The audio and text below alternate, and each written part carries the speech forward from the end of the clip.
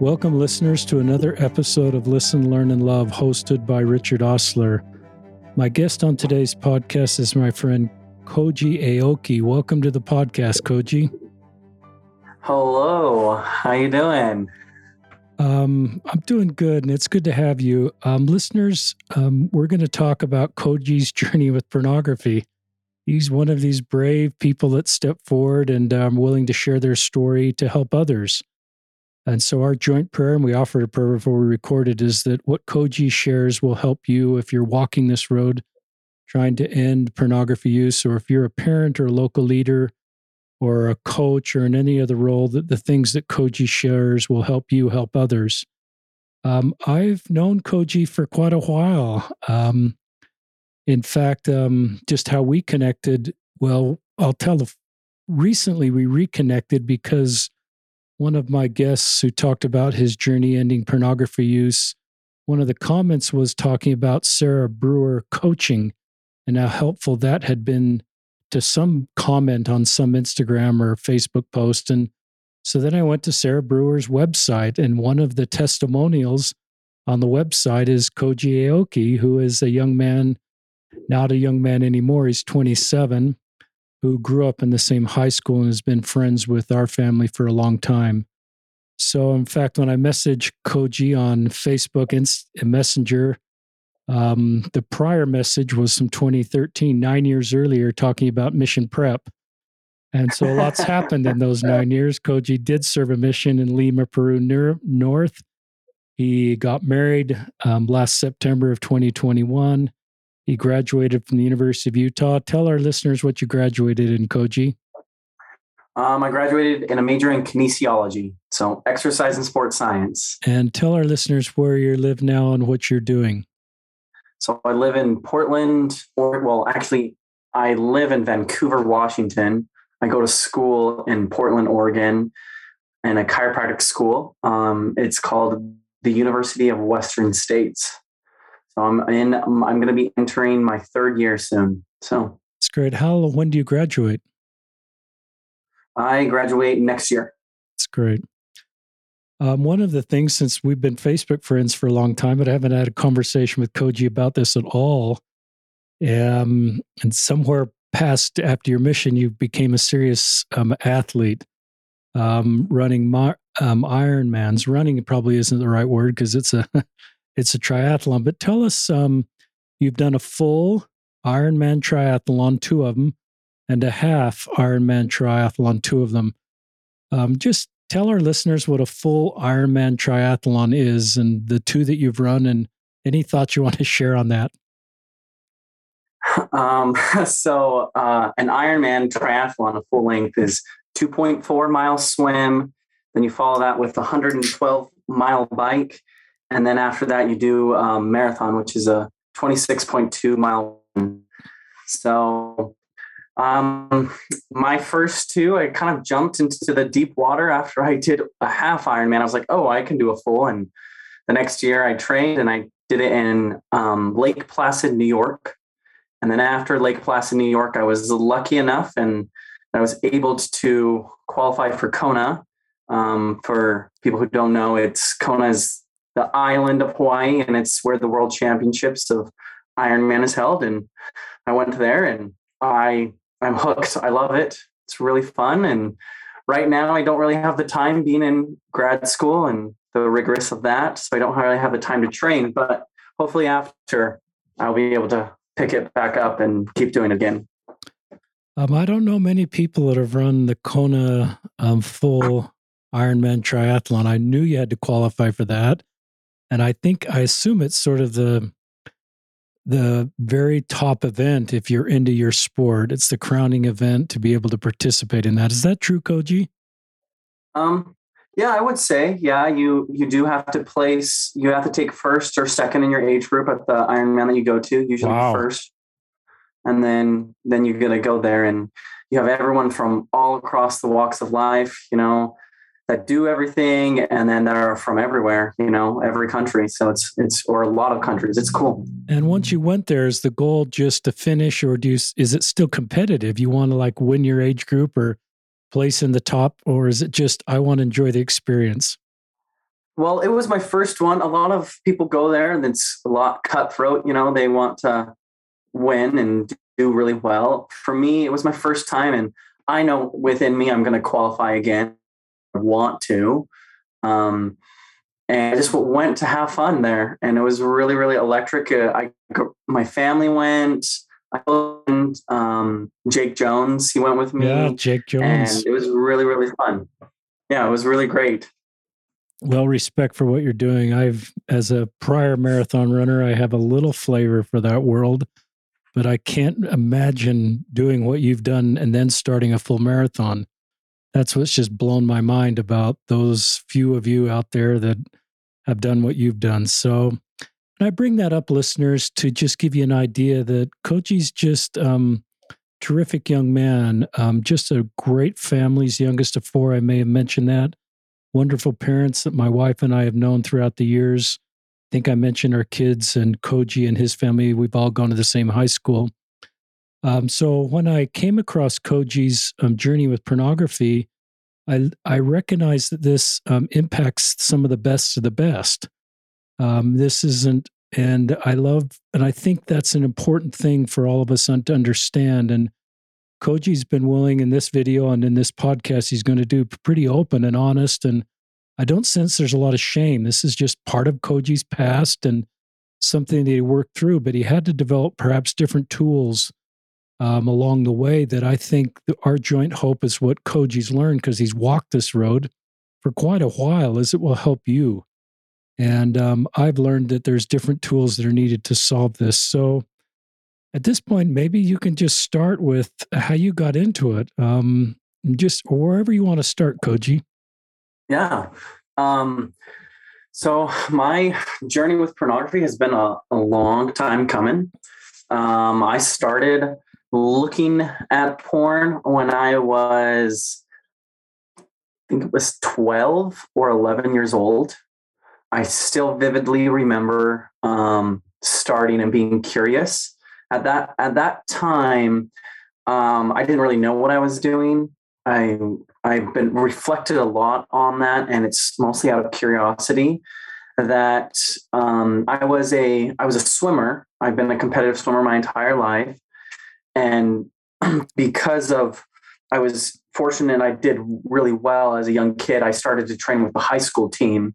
So I was a little 11-year-old kid, 12-year-old kid in the summer, practicing with the high school team. So I would be in the locker room with high school kids who are 7 years older than me, a lot of seniors. And so I would not only be challenged with them physically, but at the time I was challenged a lot of things mentally that I didn't really understand. And I think that just how it happened, it's just, I blamed that a lot. I remember a long time ago, I blamed that young kid, but I finally have been grateful now for that young kid of just doing the best that he can.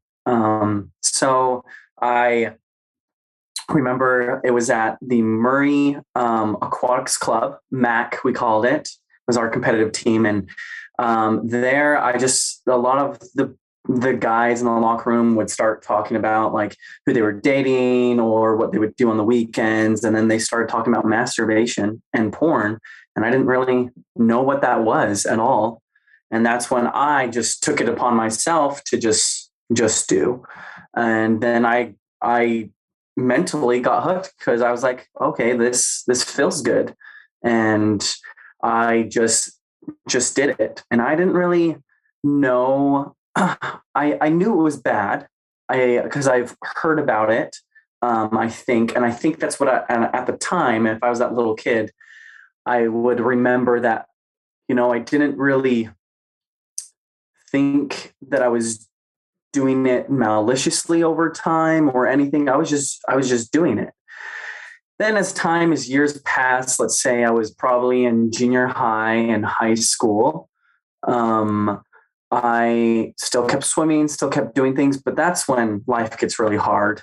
You get out of elementary school, you don't have recess anymore, and you have to just go to classes all day in junior high school. And I think at that time, I started to really use it. And at the time I didn't really understand what I was doing. I just thought it was just like a habit. Over time, once I got to high school, I thought I was addicted, because I didn't know else how to put it, which coincidentally, I was not addicted at all, but thinking that I was. And that's when I would say in high school is where all like the shame started to come. And I can't really pinpoint where I have thought in my journey, if it's been at going to church or leaders or friends or even my own self-shame, that made me feel so shameful. And that's where, because a lot of things would come, and I knew what I was doing was wrong, and I would get mad at myself. And then I was so shameful that I didn't even tell the bishop, and I didn't even talk to the bishop or talk to anyone about it. So as anyone knows, the more secrets that you keep, the more that it just eats you inside, and eats you inside so much. And so I didn't really explain it to anyone. And so I felt like alone, honestly, because no one ever talked to it. My brothers, I didn't really speak to my family about it at all. And so I just thought I was this weird anomaly that I couldn't really control my own desires per se. And I didn't talk about it with my friends, it wasn't talked about really at all. And so I honestly felt like alone. And I think even more shame came from that. So I would say the first time that I really tried to stop, there's bits and bouts that I would try for a month, and I would go good for like maybe 2 months or 3 months, and then I would come back. But probably it was in my senior year in 2012, I think. Yeah, it was in 2012 or 2013. It was the general conference that announced that men could leave, or young men could leave as soon as they got out of high school, the age change. And I still remember that vividly. I remember that weekend. Yeah. Your life just changed. Yes. And I was, I actually went over to my friend's house. I'll say these names because you know them. I went over to my friend, Haley Eldridge house after general conference on that weekend. And of course, me, I didn't watch general conference at all. I didn't watch it. So I think I was mowing lawns. And I didn't even know. And I was just talking with Haley, and we were just talking about things. And then my other friends came over, like Zeke Richards and Spencer Thurgood and Jake Jones. And they were all saying, I'm going to go. And I was like, what are you guys talking about? And they're like, we're going to go on a mission. And I was like, okay, and they're like, we're going to go once you graduate. And they're like, didn't you hear the age change? And I was like, oh, whoa, I did not hear this at all. I don't know that this thing happened. And for me, I was happy on the outside and like saying like, I'm going to go. But inside I felt like terrible. I had like a rock in me that it was just a punch to my gut. And I was like, in me, I was so worried, and I was like, what am I going to do? I can't go on the mission because of my porn problem. And honestly, if it wasn't for my friends at that time, all of my friends, my best friends, especially the guys, if I did not have them in my life of people to look up to, I wouldn't have gone on my mission. I know that because of their examples of, I didn't even talk to them about porn, but just who they were in general, like I would not have taken that one step to first completely talk to my bishop. So, and I think for a long time, I was going to talk to my bishop, if I just remember it now. And I didn't talk to my bishop because my bishop was my dad. And so I didn't want to talk to my dad because I had shown so much shame from that subject. And so I decided to still do it. And so I went and had a meeting with my dad, and I spoke to my dad. And I think my dad really did the best that he can. And he was really helpful with me coming to him. But I remember at that time, I was a naive child, and he told my mom, and I was just very, because he told me, you needed to tell your mother. And so, and my mother, I don't know if he told her exactly or if my mom just knew, because I feel like moms know everything. And I remember that time I was able to work with my dad, or the bishop, and work with then my stake president, who was very helpful to help me at that time that I felt was get clean. And I was, but it wasn't fixing the root problem of why I was looking at porn at all. And so I went on my mission, served my mission, best 2 years of my life. You know, I love Lima North. I loved all the people. I had the best experiences on my mission. And I, coincidentally, at the time, me looking back, I still carried my root a problem. And what that was my body image. So if we want to then rewind, ever since swimming as a young kid, I've always been a bigger kid for swimming. I still was in shape, but I still wasn't like the kids when I was younger that would go to sectionals or nationals. I was always just not fast enough or really close, and it really got to me. And growing up, I always felt like I was the kid that was a friend of girls and not the actual one that was like wants to like kiss and things like that.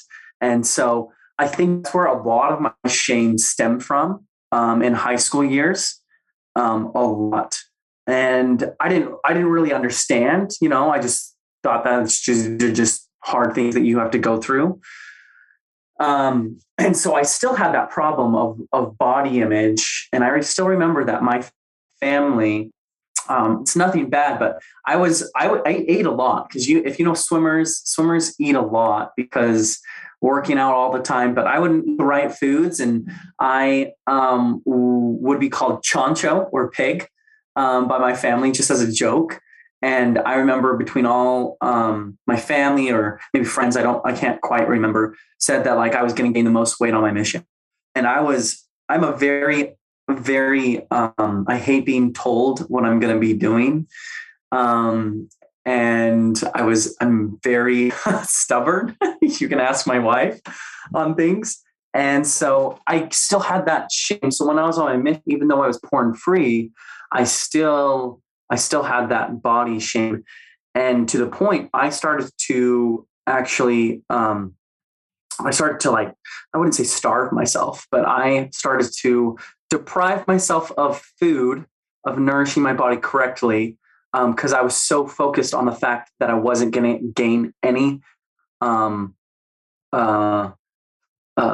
like weight on my mission. And so like I went on my mission at 160. I went out on 160 or 165, and I came back. No, I went out 162 pounds, and I came home at 132. Wow. And I'm 5'9", so I was a twig when I came home. But yeah, that's when a lot of other things, and why I'm saying that right now is because that actually had to play a lot after my mission, that huge body image that I had to overcome. And to the point where I actually started to start bulimia. I started to become bulimic on my mission because I had so much worry over it, and that's where it went. And I didn't know what else to do. You know, I started to make myself throw up, and it wasn't good at the time.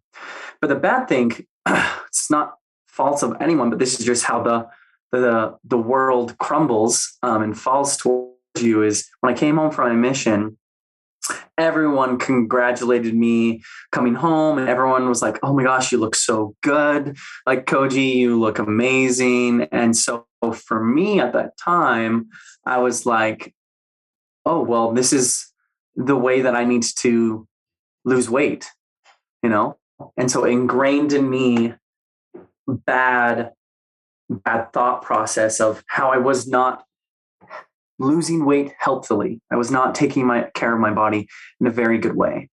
And I knew that, though, because I've always, since high school, because I was very self-conscious about my weight, I really got into health. And I think if I didn't have that, though, I wouldn't be where I am today. So in love about health in the human body. So when I came home from my mission, I was thought at the time I was porn free, but I still had the problem that was brewing within me. And I was still battling with body dysmorphia. I would not really eat on purpose and things like that. And I was going to SLIC at first, Salt Lake Community College, which is a community school in Utah Valley, before I went to the University of Utah, just to do some of my jet for the first year.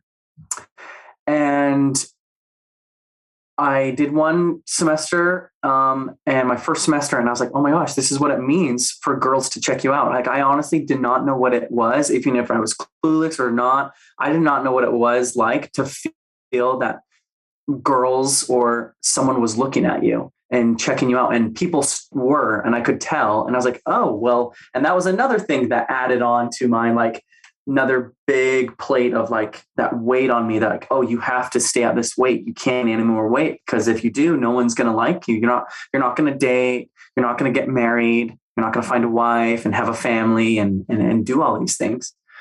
And I was thinking at the time, porn was away from me. But let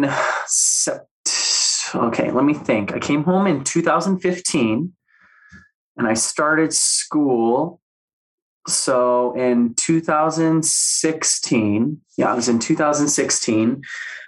It was the spring semester at Salt Lake Community College, and I wasn't working, and I wanted to get a lot of this done. So I took 21 credit hours. Wow. At the time, it was a lot, a lot. And that's kind of when things started to hit the fan. It was building up, and I didn't know it was building up. I had so much stress from school, because for me, another thing that played is academics is a huge part of my life. I've been very a hard worker at school and done well in school. And I've always, I joke with my friends, I'm an Asian, not a Bijan. So getting A's was who I was. I never got below an A and up to that point, and I still didn't. And that always weighed on me, especially because I wanted to go to medical school at the time. And I was like, okay, well, grades really mean. And I know a lot of people that go to graduate school, whether it's medical school, PT school, PA, or any other dental school, like grades really do matter in college. And so I was like, I have to get A's. So with taking 21 credit hours, it was a lot. And so after that, I went out to California and I did summer sales. And yeah, I know I chuckled too. But I only did about a month. I did sales. It's because my brother-in-law, he was head up of a company, of a pest control company. And I went out, he asked me to go out. And so I decided to, and two of my other brothers never wanted to go out. And I decided I would, because I would say I'm a little bit more extroverted than my two other brothers. And I was like, yeah, okay, that's great. And I went out, and that was the first time I was alone, though. I had like my family. I lived at home when I was at SLIC, and I had people to just like talk if I was stressed with school. Well, I was super alone, honestly. And that's when everything just like everything piled together and it finally hit. It was that straw that broke the camel's back. I didn't like summer cells, so I didn't want to, I guess, not be friendly to the people that extended an arm to see if I would do well at summer cells. So I stayed out there and I sprayed homes, and I was alone because the people I lived with were all summer cells. And so they would get up at 9 o'clock in the morning, but I would have to be at the place at 5. And then they would come home at 12 o'clock at night, but I would have to be up at 4. So I would be going to bed at 8. So I was alone, even though my sister was out there because she was far away with her family, like an hour away. But like I had to work constantly during the days of the week, and manual labor is hard. It's very demanding, and I didn't have anyone else to talk to, and I would come home to an empty apartment. And that's when I started to look at porn, because I had a lot of stress of just being alone. And I would, at that point, I would look at porn and I would feel bad. So I would eat a lot, but then I didn't want to gain weight. And so then I would make myself throw up.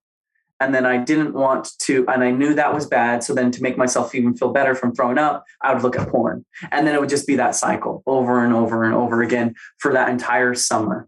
And it was probably one of the hardest summers of my entire life because I didn't know what to do. So I would say now life is a lot more challenging. I am in school, like last quarter, I had 34 credit hours. Wow. In graduate school. And it's any other graduate school is a lot. And it's a lot right now just because I'm doing the accelerated route. Instead of 4 years of chiropractic school is a 4-year degree, I'm doing it in 3 years. And so just because you can, but I know how I can actually, I guess, solve that stress, decompress, and actually understand. But at the time, and that summer in summer cells, I didn't know what I could do to make myself actually feel better in a healthy way. I would look for things that were unhealthy that would make me feel better for 10 minutes, and then it would actually make me feel worse. Actually, it really just makes you feel better for a second, for 10 minutes, and then it just makes you even feel 10 times worse. So it really does the opposite. But your brain doesn't think that way, and I didn't know that.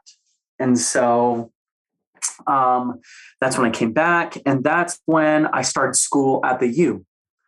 So I started school at the U, and that's when I started more classes for medical school. Before it was gen ed, so I started more of like organic chemistry, and I started all these other things.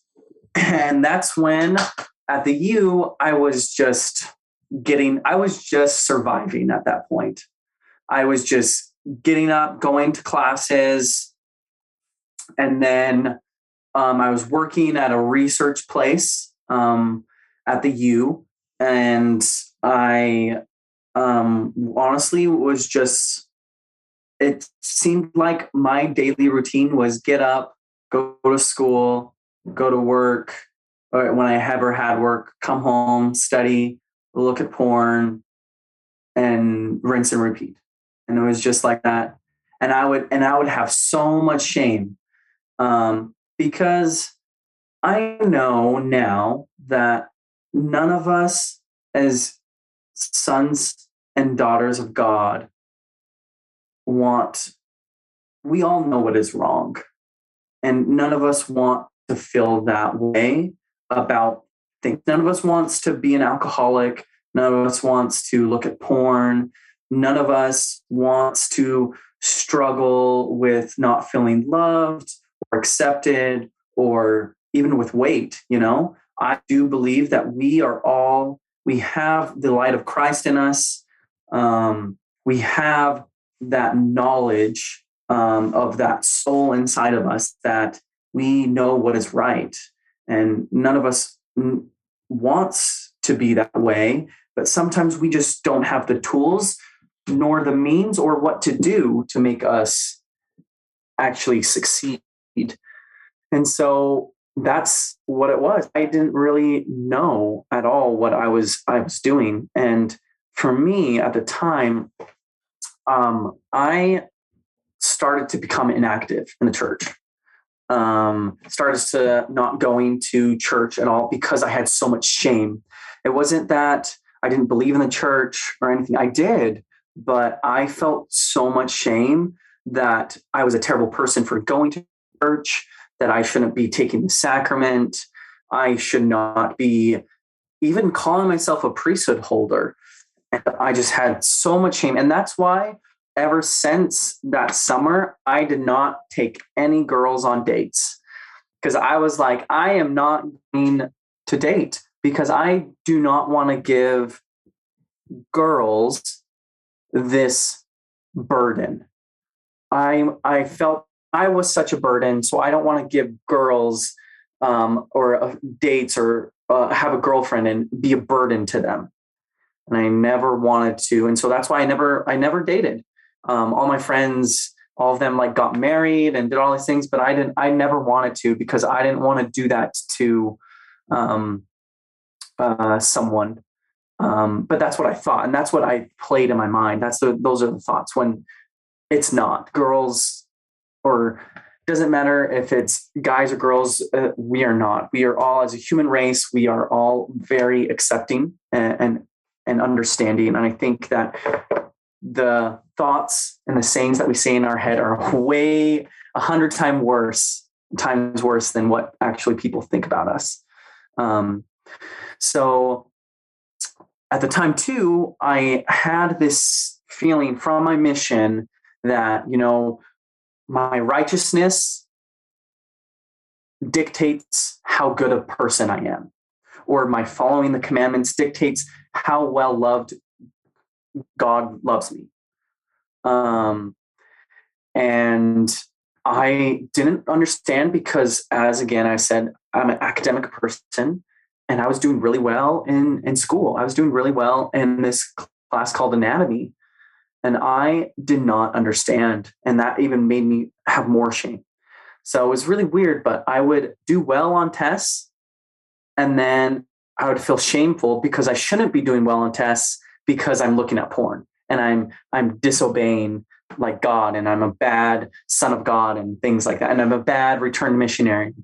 And like, it really ate at me because, and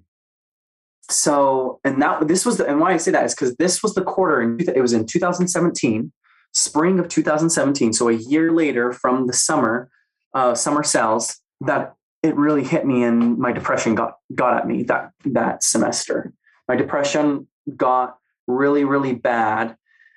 And it was all of that was eating up on me. And I think what really was, again, another straw that broke the camel's back was at the end of the quarter, the end of the semester, sorry, I'm in quarters right now in chiropractic school. So at the end of the semester, I did really well at my final in human anatomy at the University of Utah. And I did well enough that I finished very high enough in the class. I finished very high that I was selected to become a teaching assistant in the anatomy lab. And he only selects the top 20 students who take his course, and he has like 600 kids. And I didn't really understand why me out of 600 kids that I would be doing well enough to be able to become an anatomy TA. Even though I wanted to be, because I really loved anatomy, but I felt so much shame that I shouldn't be, like, I shouldn't do well because of the decisions that I'm making. And so May of May 12th, I think, 2017, I attempted suicide. And it was a very hard thing, of that, me looking back now, of that I had so much shame that I wanted to end my life. thinking that that was the answer. But obviously it's not. And I think we all know it's not the answer. And I remember I was on my parents' counter and I literally, it all hit me. And when I was there sitting there so depressed and attempting, or what I thought at the time I was trying to attempt, trying to take all of these pills, prescription pills, but I knew that at this time now, me knowing my medical knowledge, I know that it would have just made me go to the hospital, not would have killed me.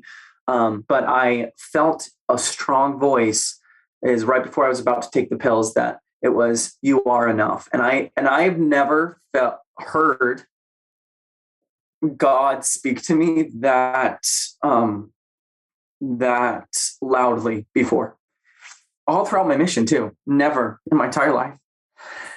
And so I remember dropping the pills and I was just bawling, and I went into my parents' room and I just told them everything that I was feeling, the pain, the shame, and the sadness, and what I wanted to do, how I wanted to die. And so they at the time were like, probably didn't know what to do. Like, as any loving mother and father, they don't want anything bad to happen to their kid, let alone know that their child is suffering, living in their own home, and them not even knowing about it. And so they were really worried about me. And so was my siblings too. And so I remember at the end of the month, I was going to be a camp counselor at a weight loss camp. And that was the biggest blessing of my entire life. That really kickstarted me. Again, I've had many of those in my life, but I had my friends in high school that kickstarted me in my low, and this camp really kickstarted me.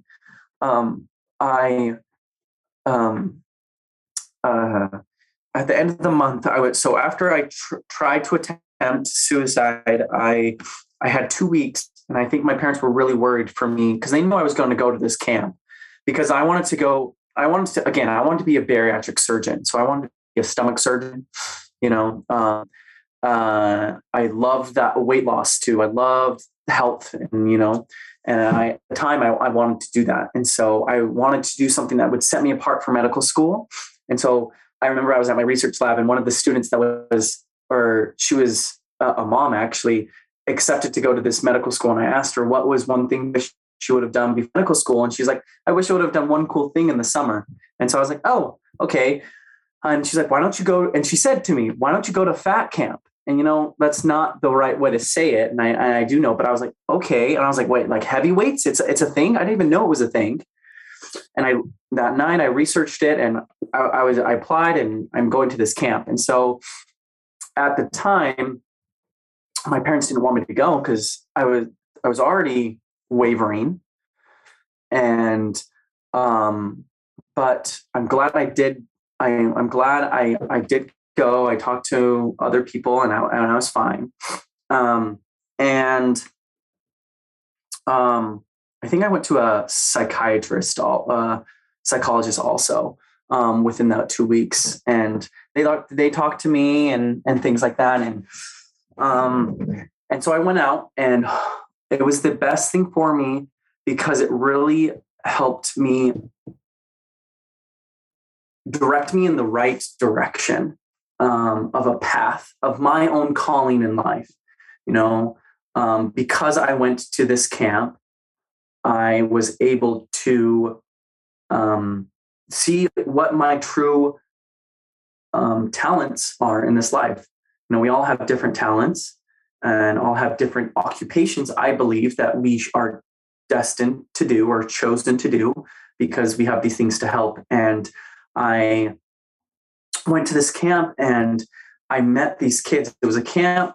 I was for weight loss. So these kids are overweight and obese, and they are from 11 to 18 years old.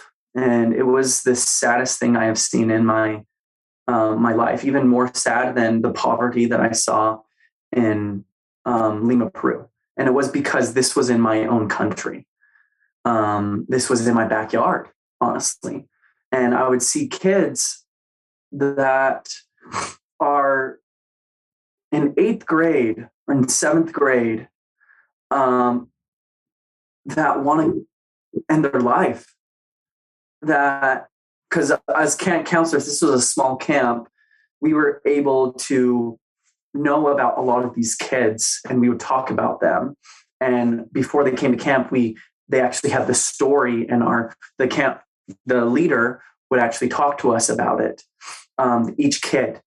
And again, this is very confidential of these things that they would tell us, but these stories were just very devastating, more harder. They went through more things that were way hard. And I was like 22 years old, and they are 12, 15 like years old, teenagers, and they're going through the hardest thing. I remember this one girl, her father, she was 2 months apart. I think she saw both of her parents get killed. 1 month, her dad was shot by a gang. And then 2 months later, she was walking out of the grocery store and her mom had a heart attack and died. And she was with them both times when it happened. And she saw them die. And at the time, we're there to help these kids. And I could speak about this camp. Oh, this could be another podcast because I love this camp, and I love everything that they do there. And one, the kids really touched my life. 2, I learned about how I want to be on the preventative side of healthcare. And 3, just like the kids learned that they could choose their own life, I learned from them that I could choose my own life also. And the reason was, the biggest thing, the impact was, so at the beginning of the camp, these kids, they are supposed to do all these tests. So a sit-up test, a sit-to-stand test, all of these kind of like athletic kind of, just to gauge them. And it's not for us, it's really just for them to see their improvements that they get over this 8-week period. And they get to run a mile. So at the beginning, most of them all walk the mile at the beginning. And then at the end of camp, the 8 weeks, a lot of them are able to run an entire mile. And it is so cool to see the joy on these kids' faces, to know that they can choose their own destiny in life, and they're not succumb to their own coping mechanism, just like I had my own coping mechanism of looking at porn, their own coping mechanism of food, and I learned a lot from them, and I got a lot of good friends. Two girls, in fact, that were my very close friends that I met from there. They were also camp counselors, Anna and Maggie, that are in Missouri, and they helped me a lot because I was able to talk to them about the things that I was going through just before camp. And I came home from camp and I realized I wanted to do preventative medicine. I wanted to stop the people from ever having to get to the point of losing weight. I mean, of not losing weight, of getting their stomach cut out, part of their stomach come out, to then like prevent them from ever having to get bariatric surgery. So I thought of doing PT school and registered dietetic school. And that's when a lot of things came into place. And I did that. And again, I still had pornography off and on, but not as bad.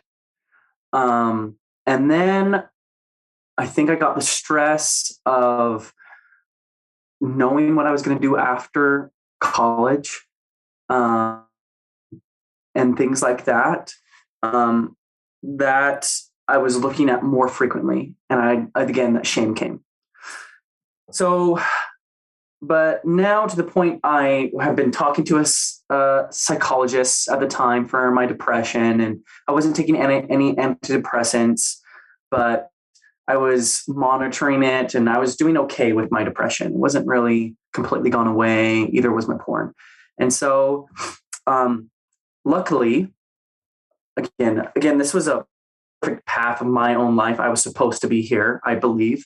I was a human anatomy TA, and our teacher brought in a lot of different professionals to expand our anatomy knowledge. So we got radiologists, OBGYNs would come in, and we had this chiropractor one time that came in, and he talked to me about this. He talked to all of us about this muscle technique, and he made this amazing thing of this girl that I knew, like I was sitting next to her, that like she couldn't touch her toes. And then he worked on her and did this muscle technique, and then she could touch her toes. And I was completely blown away, like didn't really, and she was like, I've never been able to touch my toes. It's a weird thing. But why I say that is because there's a reason why I was doing really well in school and to become that anatomy TA. Because if I didn't become that anatomy TA, I wouldn't have been exposed to this profession that then would have made me go to chiropractic school. And I know that this is my right path. So why I'm saying that is because there's a lot of things in life that you don't really understand the reason it happens, but you look back and it all lines up and it's all for a reason. And again, because of that, I went to this chiropractic clinic. I've never gone to a chiropractic before because, I thought they were quacky and wacky and weird. And I went to them and completely solved my shin splints. I had shin splints for a year at a PT clinic because I was a PT aide, and my shin splints never went away, but I went to them and they went away within two visits, and I was able to run without shin splints. So I was amazed, and I was like, okay, I'm going to this. And so I went right in. Again, I'm another person that loves to just jump into, I'm very spontaneous and very quick thinking.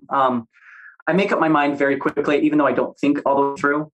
And again, that's why I did a full Ironman when I haven't trained up for it as much compared, or took a long time or things like that. And I was like, no, I'm doing this. And so I worked at the clinic, and then I got exposed to a lot of other things. And then I'm at chiropractic school. Well, at the time, before I went to chiropractic school, I was still struggling with porn. And so again, I still have that shame, that body shame, that the way, because I look a certain way, I'm super shameful. So I look at porn to make myself feel better. But then I also looked for another thing. And that's when I became really addicted to working out. I always have loved working out, always have loved it. But I got really addicted because I was like, you know what, I'm going to do something really hard. And, again, at the time, I did not believe in myself enough. And so I was like, I'm going to make myself do something really hard that I have to make myself believe myself. And so I was like, I'm going to do a half Ironman. So I did a half Ironman, and I was like, okay, I need more. I need to know I still feel kind of the same. So I was like, I'm going to do a full Ironman, and I'm going to make myself feel better. Cause I'm going to, and then at the time I had a really good friend who I'm really close with, the Dallies. And, one of their daughters named Janie Daly was like, oh, you should do a full Ironman. You should try to qualify for Kona. And I was like, no, I can't do that. I'm not that fast. And so she was like, no, you should totally do it. Well, not only was I a lot of hard work, but I had a lot of mental and emotional power wanting to do it because I wanted to make myself feel better, to get away from this porn habit. I wanted to get away from looking at porn. And I felt probably at the time, the only way to stop is that I need to be the top 2% of the earth that do an Ironman, and I need to compete in Kona. And so I got it. I got that goal I wanted. And I was like, I competed in Kona, and I finished Kona. And I crossed the finish line, and lo and behold, I was the same exact person. I was no one different. I didn't have any extra superpowers because I completed an Ironman. even though my mind at the time thought I was going to.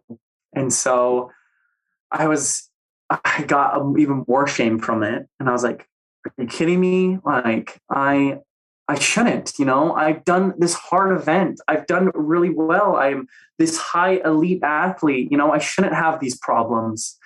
But, no one's, everyone's going to have these problems if you don't address them. Shame's just not going to go away. And so that's when I stumbled on Sarah Brewer. I stumbled on her on Instagram, and that's when I started to learn. I started to learn that not only that I am in power of my own choices, but the biggest thing that I can remember, that when she talked to me, when we had our little one-on-one meetings, because I hired her as a coach, that instead of either we think that we always have two options, let's say a diet, because a lot of people can resonate with this because a lot of people do this. So you can either not eat sugar, or a diet. Let's say your diet is no sugar. You can not eat sugar, or you can eat sugar. You only have two choices.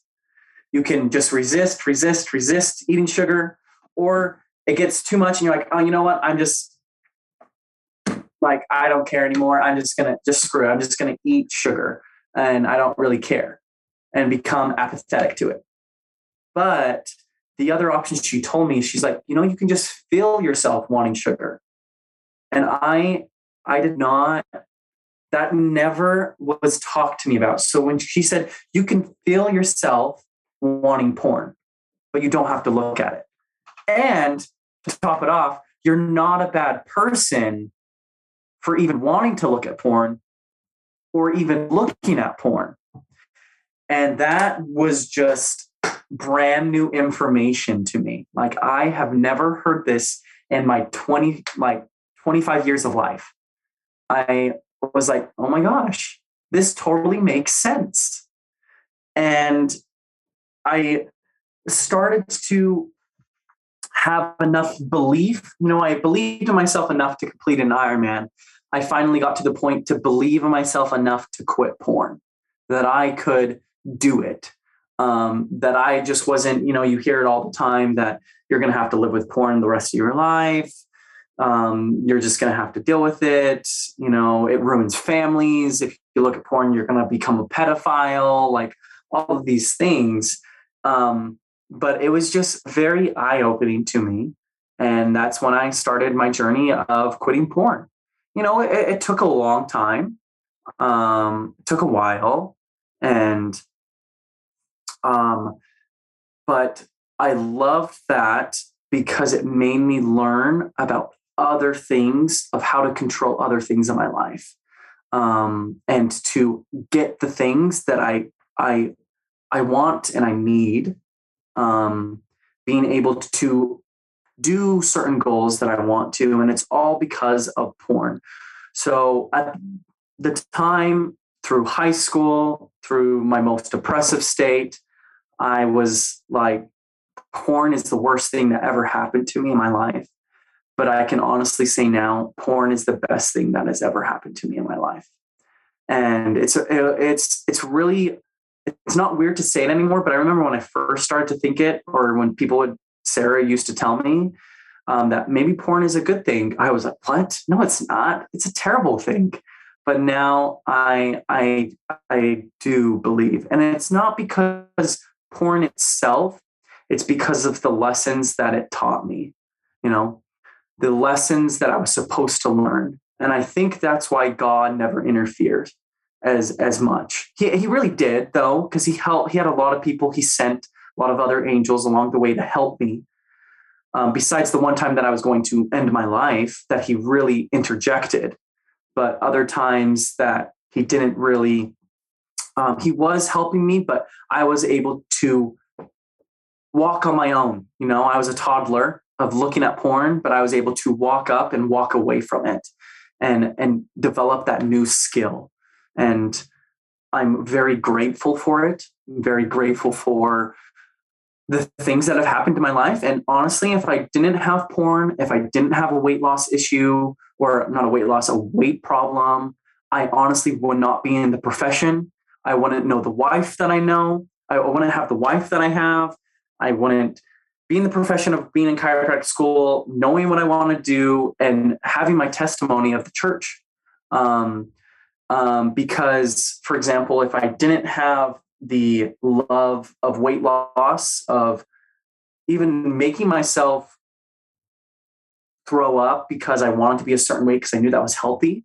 But even if I didn't have that, I wouldn't be in the church, because the time that I went inactive, probably about I went quite a while inactive, 3 years, 4 years, maybe, could have been longer. The thing that tied me to the church was the word of wisdom. And that's because of the health side. And so what I'm saying and why I say these things is because we all have different things that resonate with us. We all have things that either anchor us to God, anchor us to the church, and anchor us to our reason why. And we all have different ones, and that it's okay. And we all have different struggles. A lot of people might have different struggles with porn. They might have different struggles of anything in life, and that is okay. And am I going to understand everything of every struggle that people go through? I'm not. But I know that someday I will, and it might be after this life. But I know for a lot of the things that I went through with porn and other things, it was because I needed to become this man. And it's not because I'm a manlier man because I'm not looking at porn. It's because I'm more of a man because of the struggles and the things that I have gone through that have really shaped me to the person that God wants me to be, so that now I can help other people. Now I can extend a hand to people that are struggling, the scripture of mourn with those that mourn. I really feel that I can mourn with those that mourn. I was able to mourn with those kids at the weight loss camp with depression and everything because I dealt with that. And I was able to mourn with them and really understand what they were going through. And so I feel very happy. Like I tell my wife, if she's the only person that I heal as a doctor, then that's what counts. All of these school loans, it's only for her. And if this porn was only reasoned to help my future children with things, then that's all that matters. Nothing else does. Which coincidentally, I know it's not just going to be them, because just like how many people impacted my life, I know I can impact many others. But I would say that is a little bit of that. So I did. I know that there are a lot of listeners or viewers that maybe are in a different aspect of their life with porn. Maybe they started when they were married or anything like that. And for me, I was very blessed to have such a loving wife. I would say for me, the biggest key has been honesty. I have been honest with her since we started dating. I told her about my problem on the second date, and I have been honest with her every single time. Immediately when I did slip up, I would tell her and we would talk about it. I would have her listen to Sarah Brewer's thing so that she could understand, because a lot of these concepts are not things that are talked about at first. I would say more and more they are, but it's still kind of a new way of thinking. And I don't think it's a bad way of thinking. But I've had very good discussions with my wife. And I would say, honestly, it's what has brought me to have such a strong relationship with my wife, with my soulmate and my best friend, is honesty with everything that I do. And so I know if I ever do slip up, I don't ever feel scared to just tell her, because I think it's because I got to the point that I don't connect looking at porn or feeling that I want to look at porn to my to how good of a person I am. I don't connect those two at all. They're completely different. And these are just actions that happen, and it's okay, and I've come to the point too, we're all in life to learn, and we're all in life to grow. And, these are things that I had to learn. And I bet you there's a lot of other things that I will have to learn, and I'll keep learning. And so I don't think it's ever bad of what any other decisions I make. So that's it. Koji, there's a lot of people that have been really blessed by what you just shared. You're a wonderful communicator. You're very good at sharing honest thoughts. You've very transparent on your journey.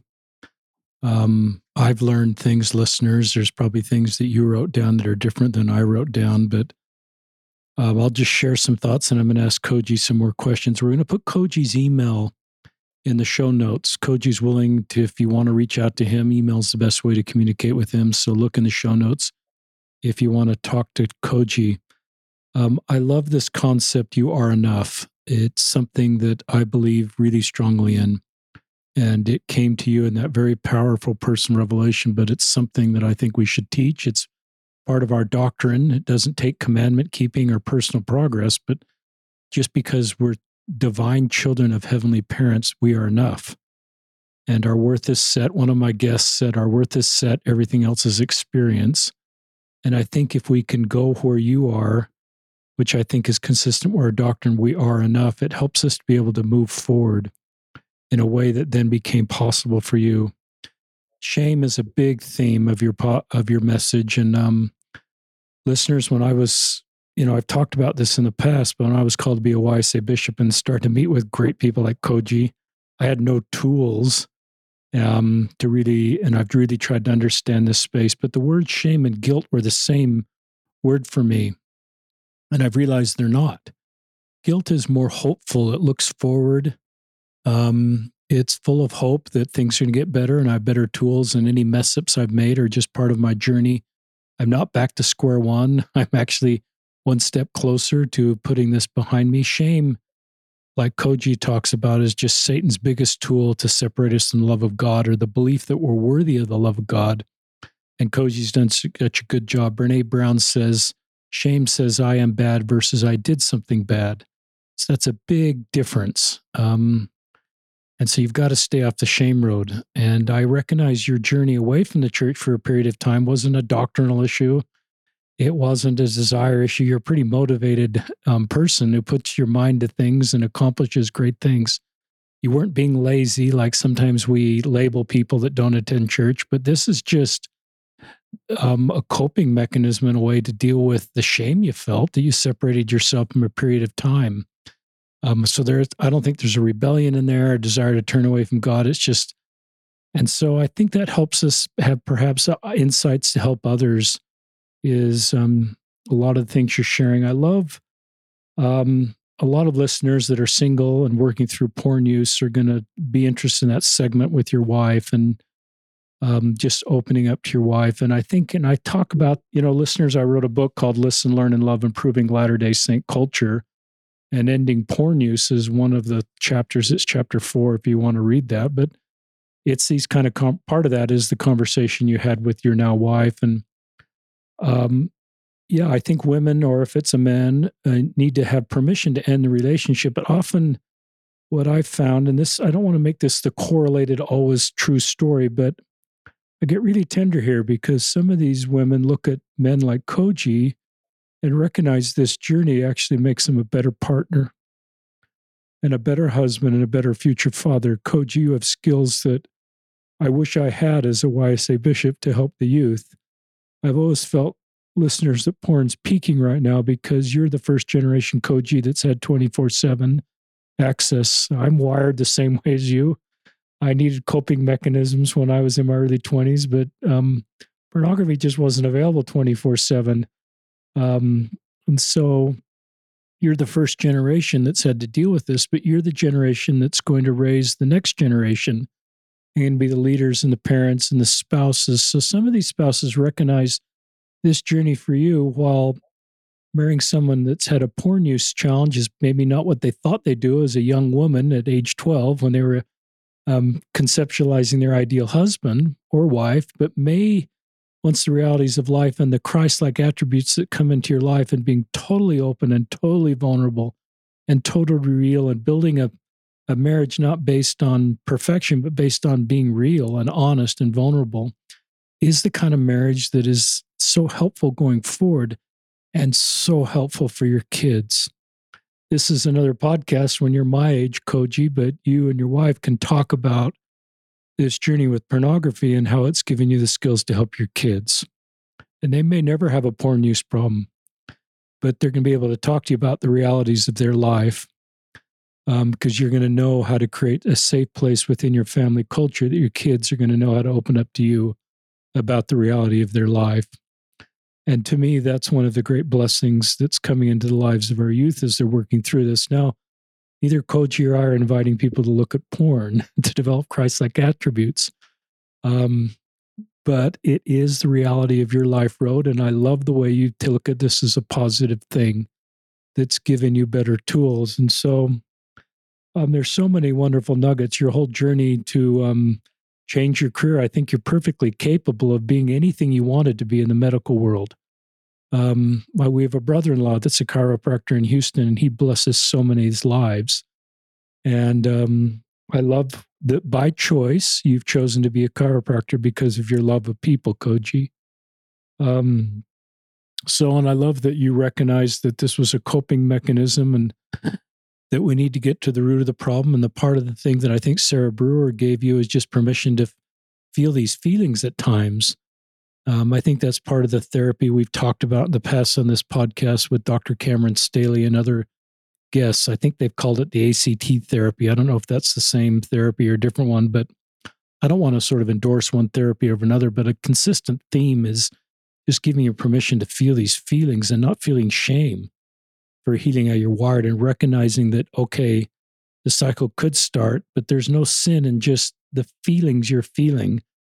And that's where agency is still present, but if shame then, and I'm a bad person, I'm not honoring my priesthood. And, one of my guests talked about a spiral, and he says every time he messed up, he felt like he was one step closer to being up at the top of the spiral versus at the back to square one. I think Satan wants to think we're back at square one, and I think the Savior would put his arm around you and say, you're one step closer to putting this behind you, and learn from your mess ups. Lapse is where you just binge and you give up, and relapse is where you binge, give up. Lapse is where and I talk about this in the book, you look, you messed up and that's a sin, but you look at it as a learning experience and try to connect the dots on what happened, which you've done so masterfully. And often you need people, therapists that come into your life that can help you connect the dots and understand. I talk about the iceberg, listeners, to, porn often is what's at the top of the iceberg. And often you can white knuckle it for a period of time. You can even get on a mission where it's easier to white knuckle it, but you've got to do what Koji's done. You've got to get to the bottom of the iceberg and understand what's going on down there. And that's the path to healing. And you've done that. So other listeners will pick up things that are helpful. But it gives me hope, Koji, when I talk to you, and I realize I haven't talked to you since Mission Prep in 2013. Our paths have crossed a little bit, but respect for who you are. And, people my age never could have done what you're talking about at your age. And we're learning to have vulnerable, authentic, real discussions, and we heal and help each other when we're vulnerable and real and authentic. So what you've done, you don't want to be called a hero in any way because you're just a humble guy. But I look at you finishing Kona that I can understand a little bit, maybe a little bit. And I think what you've done with your journey to understand, develop tools, and put pornography behind you is one of your greatest life accomplishments. And I love where you look at it as something I used to think, and I'm talking a lot here, listeners, I want to make Koji I used to think repentance was like this, we used to be able to splice out tapes in my day. You'd actually, before you had audio software to eliminate a segment in a podcast, it would all be on tape and you'd splice tapes. And I've always thought that's what repentance was. It just spliced out this time of our life, but it doesn't. The tape is still there. The experience is still there because all the learning is so needed as part of mortality. So if you're feeling shame and hopelessness and you're not living up to your priesthood, or any of those language you put into your own mind or you hear at church sometimes. And it just puts you in this shame box that, gosh, if only people really knew this part about me, they would hate me. And it gets you into a suicidal place. And you've got to get off of that road and realize you are enough and God loves you. And these experiences are for your good. And I've always felt like messing up is part of mortality. I don't invite people to mess up, but a real test of our character is what we do.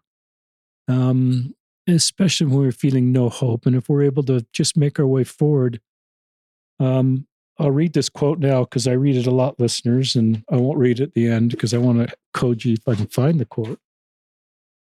And this is who Koji is, and many of you are, and we're all this. It's Henry Nouwen, a Catholic priest that talks about the wounded healer. A minister's service will not be perceived as authentic unless it comes from a heart wounded by the suffering about which he speaks.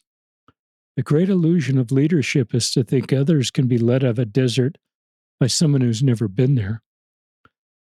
So you're the wounded healer, Koji. It's a great blessing.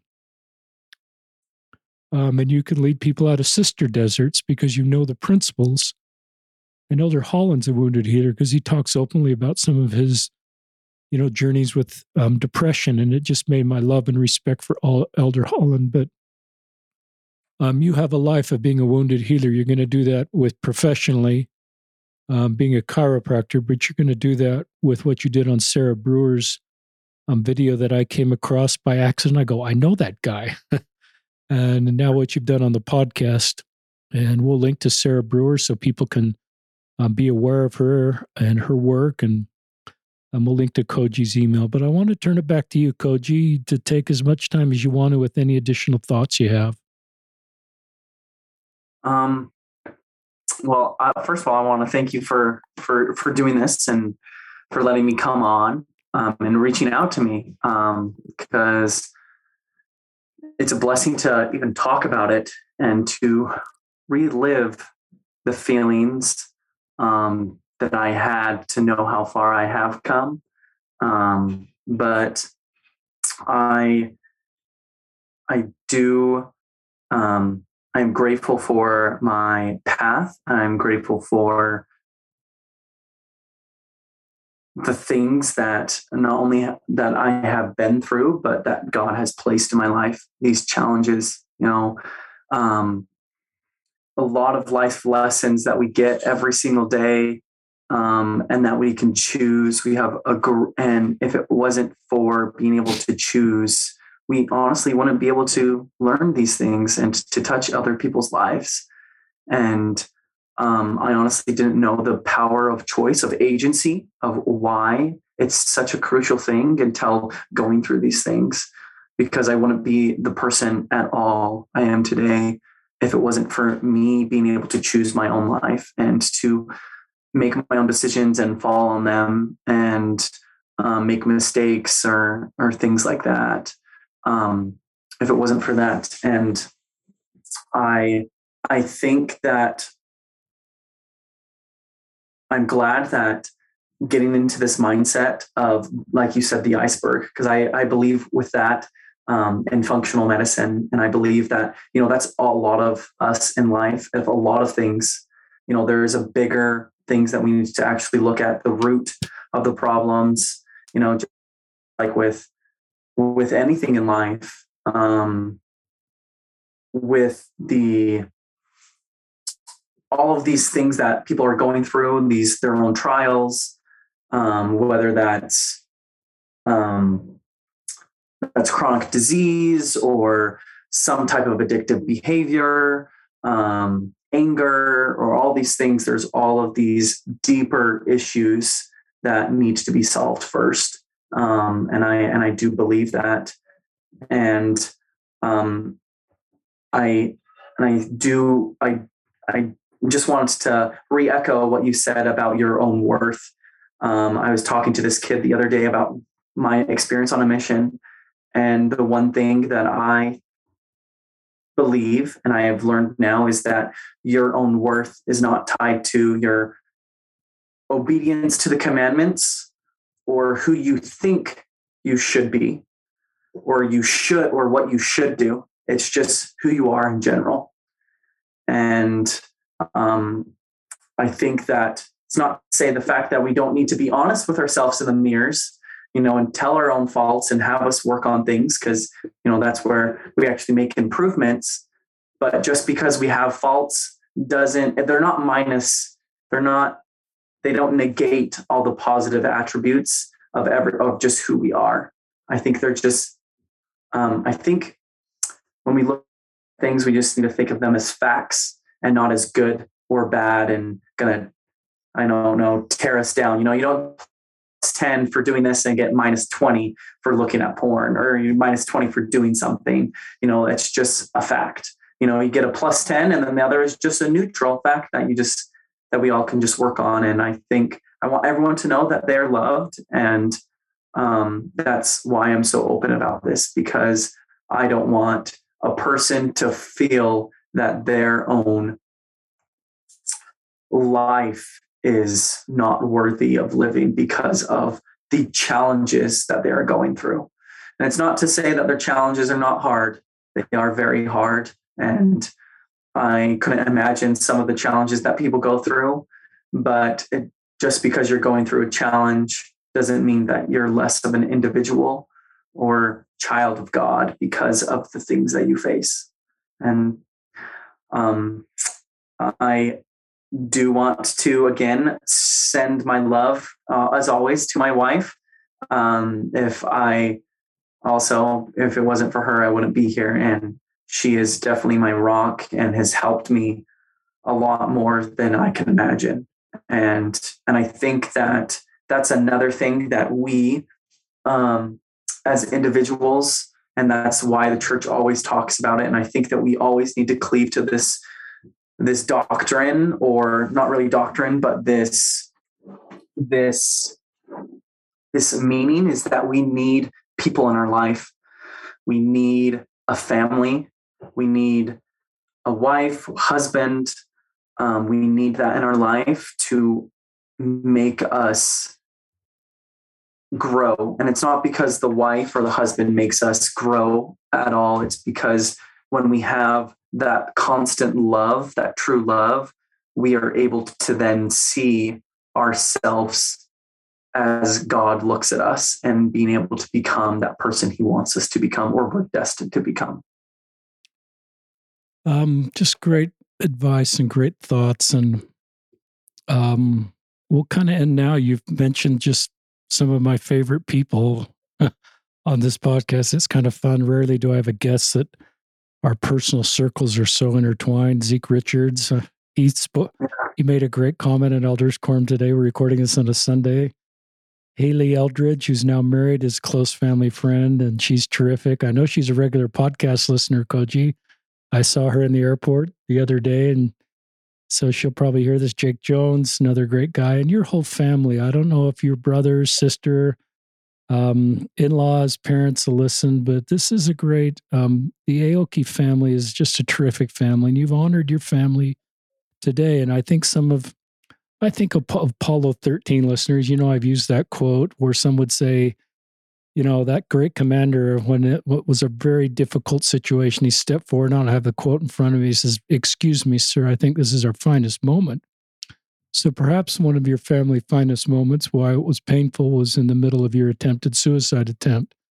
And when you all rallied together and you supported each other and you were open and honest and completely transparent with your situation. And I, as a parent, wouldn't know everything to do, but we could all kind of have it be our finest moment as we all went deep into a complex situation and tried to pull together. So maybe that's an Apollo 13 finest moment. I love your wife. I've never met your wife. I love the way you talk about her, and I just think you have a terrific marriage. We're Facebook friends. I've seen wedding pictures of the two of you. You look just terrific, and you both have a great life ahead of you. And listeners, that's partly talking. Both of us are talking to you that want to be where Koji is, and want to be able to put this behind you and feel like you can get out of this difficult spot you're in. But I think there's one of the things I invite listeners to do is write your own story. There'll be principles from Koji's story with the different things he's done, but don't necessarily do it just like Koji. You've got to take the principles that Koji's taught. There's career principles. There's getting over porn principles. There's stepping back into the church, and perhaps if you stepped away, how you can step back in. But don't be so binary that you say this is I'm going to do exactly what Koji is. Take his story, act on the personal revelation you receive, and write your own story. Especially if you're trying to put porn behind you. But there's also nuggets in here about career, about how to navigate other things that are probably very helpful for some of you listeners. So anyway, Koji Aoki, great job on this podcast. Thanks, listeners, for all you do to support this podcast. We'll put Koji's email in the show notes. I'll also put a link to my book. You can read chapter 4 that talks about ending porn use. It's the kind of chapter I wish I had read a long time ago, but I wish I'd heard stories like Koji, because I think we're doing better. And any final thoughts before we sign off, Koji? No, there's no thoughts. Thanks for what you're doing. And I think just like I am doing, everyone has their own unique story. And that's what's amazing about us. And that we can all help other individuals all the time. And I think that's what we are destined to do. So listeners, this is Richard Ossler, your host, and Koji Aoki signing off from another episode of Listen, Learn, and Love.